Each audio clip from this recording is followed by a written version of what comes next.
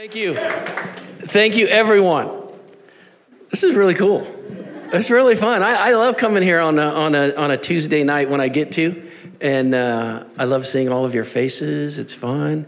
I get to see some of you on Sundays, so that's a blast. I want to highlight what Cody said. You should come to Chico Community Church. If you don't have a church, you should come and join us because we have a blast doing what we do, loving God, loving each other, learning what God wants us to learn. And I love it. It is awesome. So what we're doing here is stand out, working our way through the book of 1 Peter. Paul invited me to speak on 1 Peter chapter 2, verses 1 through 10. And what I'm looking at as I talk to you about this is the reality of life.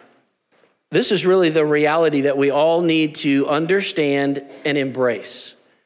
And I'm thinking there's three groups of people in here. There's the athletes. No, that's not what I'm talking about. Three groups of people. There are those who have committed their life to Christ. Maybe even most of you. You've made the choice. You committed your life to Christ. You have become a part of God's family, and you need to know what this passage talks about because it talks about something very specifically for you. There's another group of people in here that are checking out the Christian life. You're coming around and you're checking it out. You're here tonight, and there's, I have no idea, there's probably a dozen or maybe 24 of you that haven't yet committed your life to Christ, but you're checking it out. You came to a night upon which you will get valuable information that will explain to you what your life would be like if you cross over that line and choose to be a follower of Christ. So if you choose to commit your life to Christ, this is going to become real for you. It's really awesome stuff. So I'm going to talk about some qualities. What I'm going to be talking about is truth. And what my hope is, my desired goal, is that you would see the truth that is being talked about tonight, and that by seeing that truth, it would become real to you and in you. And so you'd begin to experience it, to know it, to feel it, to taste it. One of the comments made in the Bible is, taste and see that the Lord is good. So you're getting a taste tonight of how good God is. These are qualities that I'm going to share that are essential for your spiritual growth. They are foundational for everyone. One of the things that fascinates me about them is they are foundational for all of us. And they are also at the highest elevation of spiritual growth. They cover both parts and all the way through. Sometimes, you hear, it's foundational. That's like a 101 class. That's that basic stuff. This is foundational basic, but it is also elevated to the highest points of Christianity. So 1 Peter 2, 1 through 10. In this, Peter is going to talk about Jesus. He's going to mention some specific characteristics about him. He's going to paint a picture of who you are and of how the truth should shape your life.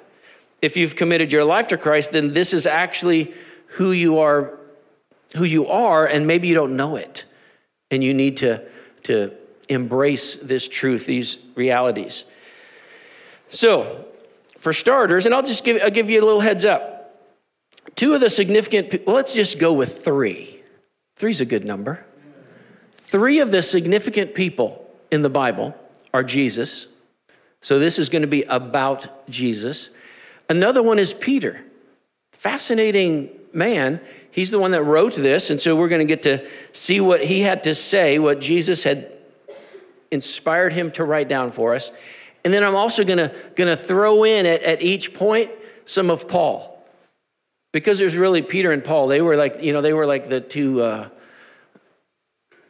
big guns of the day. So I'm going to read it to you first, and I'm going to talk about it. First up, who taught last week? Was it you, Paul? All right. Right here, starts out with a therefore. So, I'm going to add a little insert here that you need to understand. Therefore, because of what Paul told you last week, rid yourselves of all malice and all deceit, hypocrisy, envy, and slander of every kind. Like newborn babies, crave pure spiritual milk, so that by it you may grow up into your salvation, now that you have tasted that the Lord is good. As you come to him, the living stone, rejected by humans, but chosen by God and precious to him, you also, like living stones, are being built into a spiritual house to be a holy priesthood, offering spiritual sacrifices acceptable to God through Jesus Christ. For in the scripture it says, and just so that you know, whenever you read the word scripture in the New Testament, it was talking about the Old Testament. It just wasn't called the Old Testament then. But that's what you're seeing when you say, for in the scripture, because the Old Testament was all that they had of scripture at this time. See, I lay a stone in Zion, a chosen and precious cornerstone, and the one who trusts in him will never be put to shame. Now to you who believe, this stone is precious. But those who do not believe, the stone the builders rejected has become the cornerstone, and a stone that causes people to stumble, and a rock that makes them fall. They stumble because they disobey the message, which is also why they were what they were destined for. But you are a chosen people. This is referring to you who have committed your life to Christ. It's referring to you yet to commit your life to Christ. This will be true of you when you make that choice. But you are a chosen people, a royal priesthood, a holy nation, a people belonging to God, that you may declare the praises of him who called you out of darkness into his wonderful light. Once you were not a people, but now you are the people of God. Once you had not received mercy, but now you have received mercy. In this last two verses, which is where I'm going to lay down my focus for the evening, and it's simply because there is so much in the chapter from verses 1 through 10 to talk about that we would have to make this like the topic of the Hume Spring Break Retreat. There's so much there. There is so much in these last two verses that it's just amazing. So he mentions some specific characteristics here in verse 9 and 10. You are a chosen people. You are a royal priesthood, a holy nation. You are a people belonging to God, and you have received mercy. Each phrase is packed with some significant meaning that is foundational to our spiritual life and to our spiritual growth. We need to know these things. So I'm going to highlight these four things. So as a follower of Jesus Christ, I have been completely accepted. The phrase he uses is, you are a chosen people. It means you have been chosen by God. You have been accepted by God. It's a fascinating thing because most of us spend our lives struggling with acceptance, trying to earn acceptance. We want to be accepted by our parents. We want to be accepted by our aunts or our uncles. We want to be accepted by our peers. We want to be accepted by our friends. We have all of these people that we want to be accepted by, and we struggle with it. Different degrees, but we all struggle with it. All of us have a monitor of insecurity inside of us. And that it's like it's going up and down, up. And when it goes up high, we struggle with acceptance. The drive to be accepted is a deep drive that drives us to do all kinds of things. Sometimes crazy things. Way out there, crazy. But it's really all about being accepted. If I were to do this really, really crazy thing, for some reason, I think you will like me and we will be friends. But I know I have to do that thing. You know, as a kid, you want to be in the crowd so bad and somebody would say, I dare you to do it. How many of you heard that dare and did it? Oh, come on, be more honest than that. You know what I'm talking about. Somebody said it and you did it. And sometimes what you did, it was downright stupid. And sometimes you did it even throwing personal safety aside. You did it. All because you wanted to be accepted. Because your desire to be accepted overruled your desire for common sense. And you did what you did. We love that feeling of, I'm accepted. I'm good. I'm in the in crowd now. Someone has chosen me. I can remember, maybe you can remember as a kid or as a teenager, that moment when somebody says, okay, we're going to divide up in teams. You and you are the captains. And, they were the most popular people. They got to be the captains. And so there was the rest of us. When am I going to be picked? And it is a struggle in our heart. And the struggle grows intense as there's only 3 of us left. I'm not feeling it. This is not going to go well. I don't know what's going to happen. I want to be accepted. I want to be chosen. Oh, yeah, you chose me. And all of a sudden, you're back in.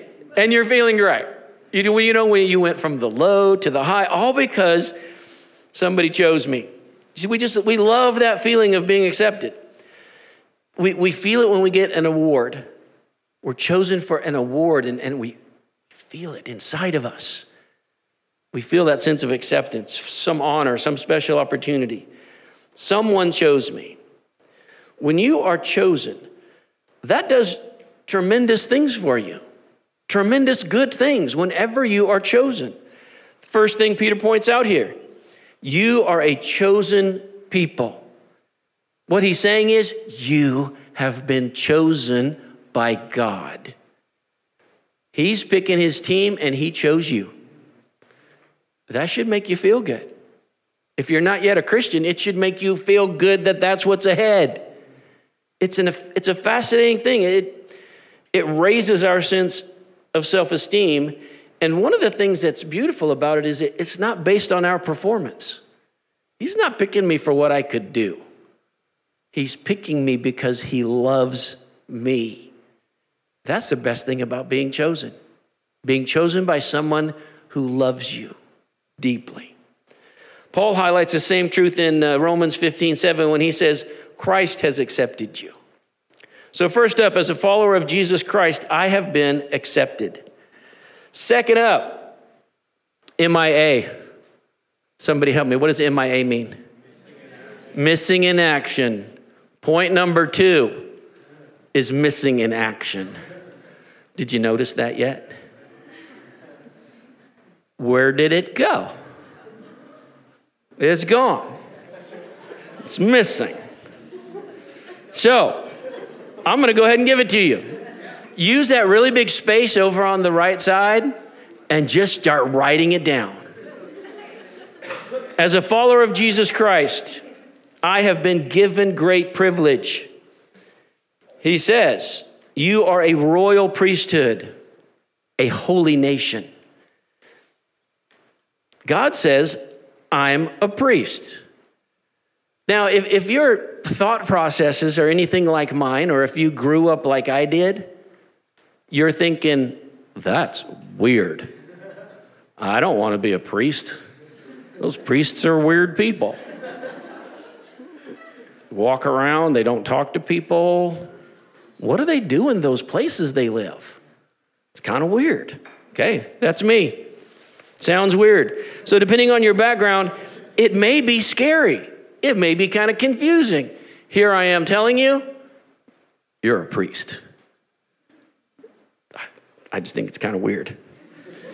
What we have to do is separate ourselves from the historical and the cultural view of a priest. And when you do, and you get the actual biblical view, not the historical view, not the cultural view, not the religious view, but the truth to what a priest is, what a priest does, it all of a sudden becomes, it's not weird, it's not scary, it's not confusing, it's cool. Wow, this is awesome stuff. So in the time of the Bible, a priest was given 2 special benefits. And Peter is saying that the 2 benefits that the priests had, they were some amazing benefits. These two benefits are now yours because you are in Christ, because you are a follower of Christ. You get to be these two things. So in the Old Testament, priests did two things. One was they had the privilege and responsibility to go directly to God. That's what happened in those days. You got to go directly to God. And nobody else got that privilege. It was only for the priest. Second thing is they had the privilege and responsibility of representing God to the people. They were God's representatives to the people. So those two things are true when you become a believer. You, first up, you get to go directly to God, direct access. You don't have to pray through anyone else. You don't have to confess through anyone else. You don't have to fellowship with God through anyone else. What God does in this moment is God steps in and says, you get a direct line. You get direct access. When you want to fellowship with me, I'm here. When you want to confess because you really blew it, I'm here. When you want to pray, I'm here to listen to you. You don't need to go talk to somebody else and ask them to pray for you or ask them for forgiveness for you. God says, you are a priest. And that's really, really cool. You have the right and the privilege to read your Bible, to talk to the Lord, to fellowship with him. One of the fascinating things that happened right when Jesus died on the cross. There was an enormously beautiful building referred to as the temple. And the Bible says that when Jesus died on the cross, that inside of that cross, there was this enormous veil. We have a very nice veil. But I could probably grab that one and rip it apart. If I can't do it, I'm getting Michael. We will rip it apart. Okay, this veil is 70 feet tall, 7 stories inside the temple. It was made of stuff that is willing to hold the strength of 70 feet of weight holding on it. The only people that were allowed to go to the other side of this veil were the priests.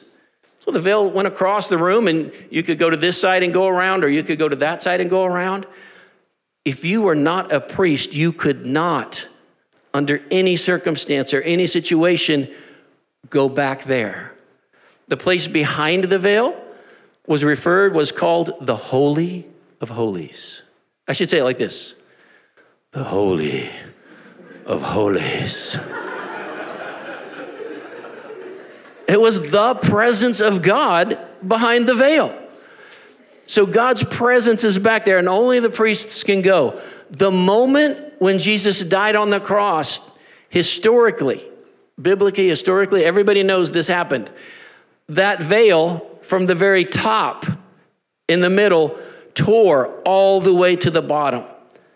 And it was God pulling that veil apart to say, this will no longer separate us. You can come into my presence anytime you want to pray, to confess, to fellowship, to do life together. That's what Peter is referring to here. Peter says, you have become a part of this holy nation, the priesthood. So we need to understand that. We need to embrace it. It's fascinating. Another thing that's really cool, the word priest in Latin means bridge. You get to be a bridge builder. You get to help connect people with God.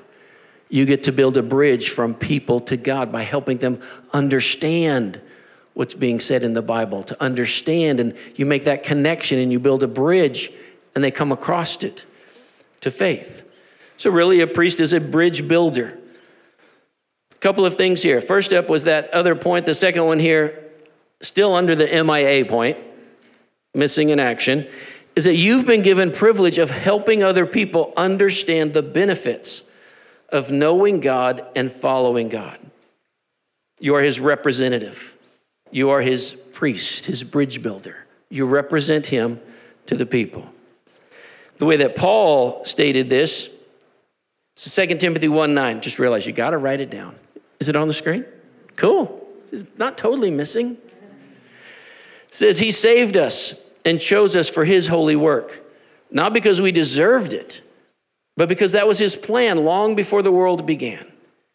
I love that it says he saved us for his holy work. You might think that's the most insignificant word in the sentence. I think it's one of the most amazing words in the sentence. You are saved for the most honorable task on the planet. That's what you've been saved for, to do that very thing. You are saved to be a bridge builder for others who need to know God. And you probably know a lot of people who need to know God.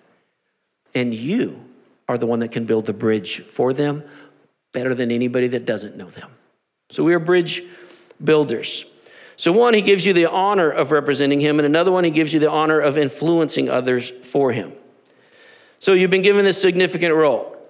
You've been given this great privilege. Another aspect of this, number 3, on your notes, we're back. As a follower of Jesus Christ, I have been given a relationship. He says, you are a people belonging to God. I belong to him. I'm a member of his family. I get great privileges. I have this great inheritance coming because I'm a member of the family.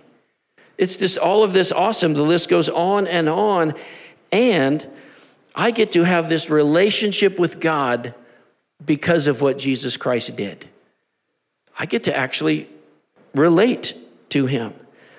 What happened is that Jesus, God's one and only Son, made it possible for us to have a relationship with his Father by sacrificing his life for us.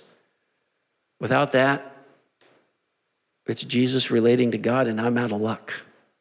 I'm out of everything. I don't have anything to do with that. Paul says you have been bought and paid for by Christ, so you belong to him. You belong to God. You should ask yourself, who's your daddy? Oh, that's the right one. Who do I belong to? Who's your real daddy? It is God the Father.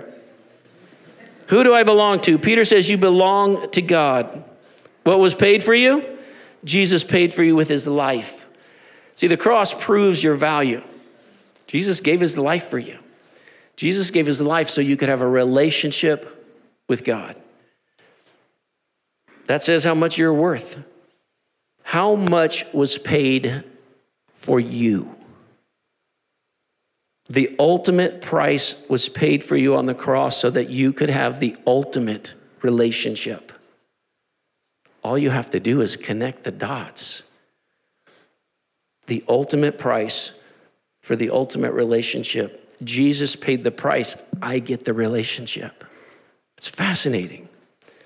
Nobody has ever paid a greater price than what God paid for you, for a relationship with you. Peter uses an illustration here to illustrate our value. He says that God is going about this building project, and you are a part of it. You get to be a core part of it. He's building this stone building that represents the church, the family of God, and you are one of the stones. That's really cool. He says, as you come to him, back up in verse 4 and 5, the living stone. It's referring to Jesus, rejected by men, but chosen by God and precious to him. You also, like living stones, are being built into a spiritual house. What's happening is that God is building his church. And the foundation and cornerstone of this spiritual building is Jesus.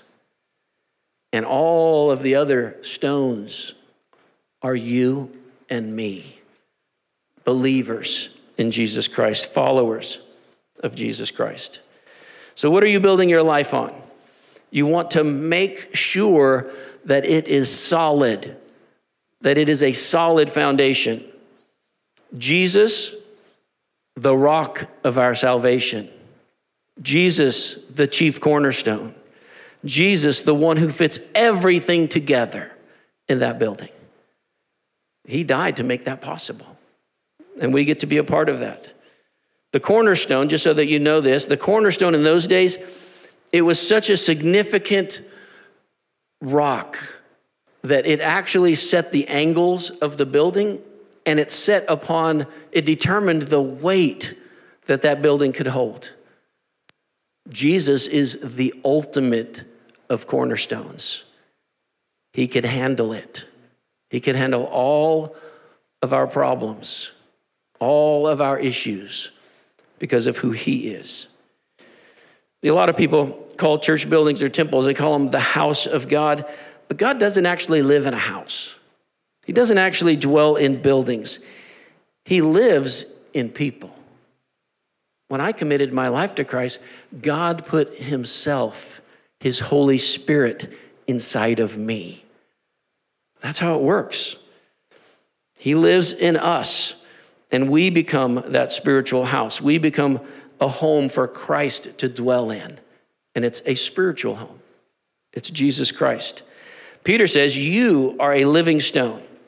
When you give your life to Christ, Christ comes in, and you get this relationship with God, and you get to become one of the building blocks in God's master plan. Again, it's cool. Fourth truth here that I want you to get is that as a follower of Jesus Christ, I have been totally forgiven. That is something that changes our lives. When I committed my life to Christ, I was totally forgiven. And I have embraced that ever since. That sense of being totally forgiven. You know, those dark thoughts that you have because of something you did? Or those dreams that you have because of something that happened? He completely, totally forgives you. And he wipes it out. If you're willing to accept that forgiveness, he cleanses you from everything that has happened that was wrong in your life. The Bible says he cleanses you from all unrighteousness, all wrong actions, all wrong deeds. So I've been forgiven. And in being forgiven, I am set free to enjoy living. Without Jesus Christ, I'm still over on the dark side, and I'm living in a sense of darkness, and I am not free. I'm in bondage to everything on that side. Jesus comes in and forgives me, and he brings me over to the wonderful side, the side where the light is shining. Isaiah 43:25 says, I am the God who forgives your sins, and I do this because of who I am. I will not hold your sins against you. If you commit your life to following Christ, then God forgives you for the things that you have done. It's total. It's a total clean slate. He forgives you your sins, and he gives you a new life. He sets you free from guilt. He sets you free from shame. And he leads you forward into a new life that, as Jesus describes it, is rich, full, and meaningful. It says that in John 10:10. That's why he came. Ephesians 1:4, this is back to Paul.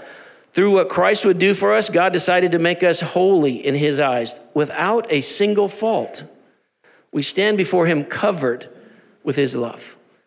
If I receive Christ, my sins are wiped out. That's why we call it the good news. It's really, really good to have your sins forgiven. It's like the best good news you could have. You might think, well, does that make me perfect? No. I am in no way, means, or form perfect. But I am forgiven, and I am covered by his love. And so I want to relate to him and know him. And I want to do that. Somebody might think, well, do I ever need to ask, will God love me today? The answer is no, he already loves you. Unconditionally, completely. What God says is, I'm not going to hold that sin against you. I'm willing to let it go. How about you? Let's let it go and do this life. See, when you commit your life to Jesus, you become part of God's family. And you need to realize that all of what I'm talking about tonight becomes true for you. I have been accepted. I have been given great privilege. I have been given a relationship. I have been forgiven.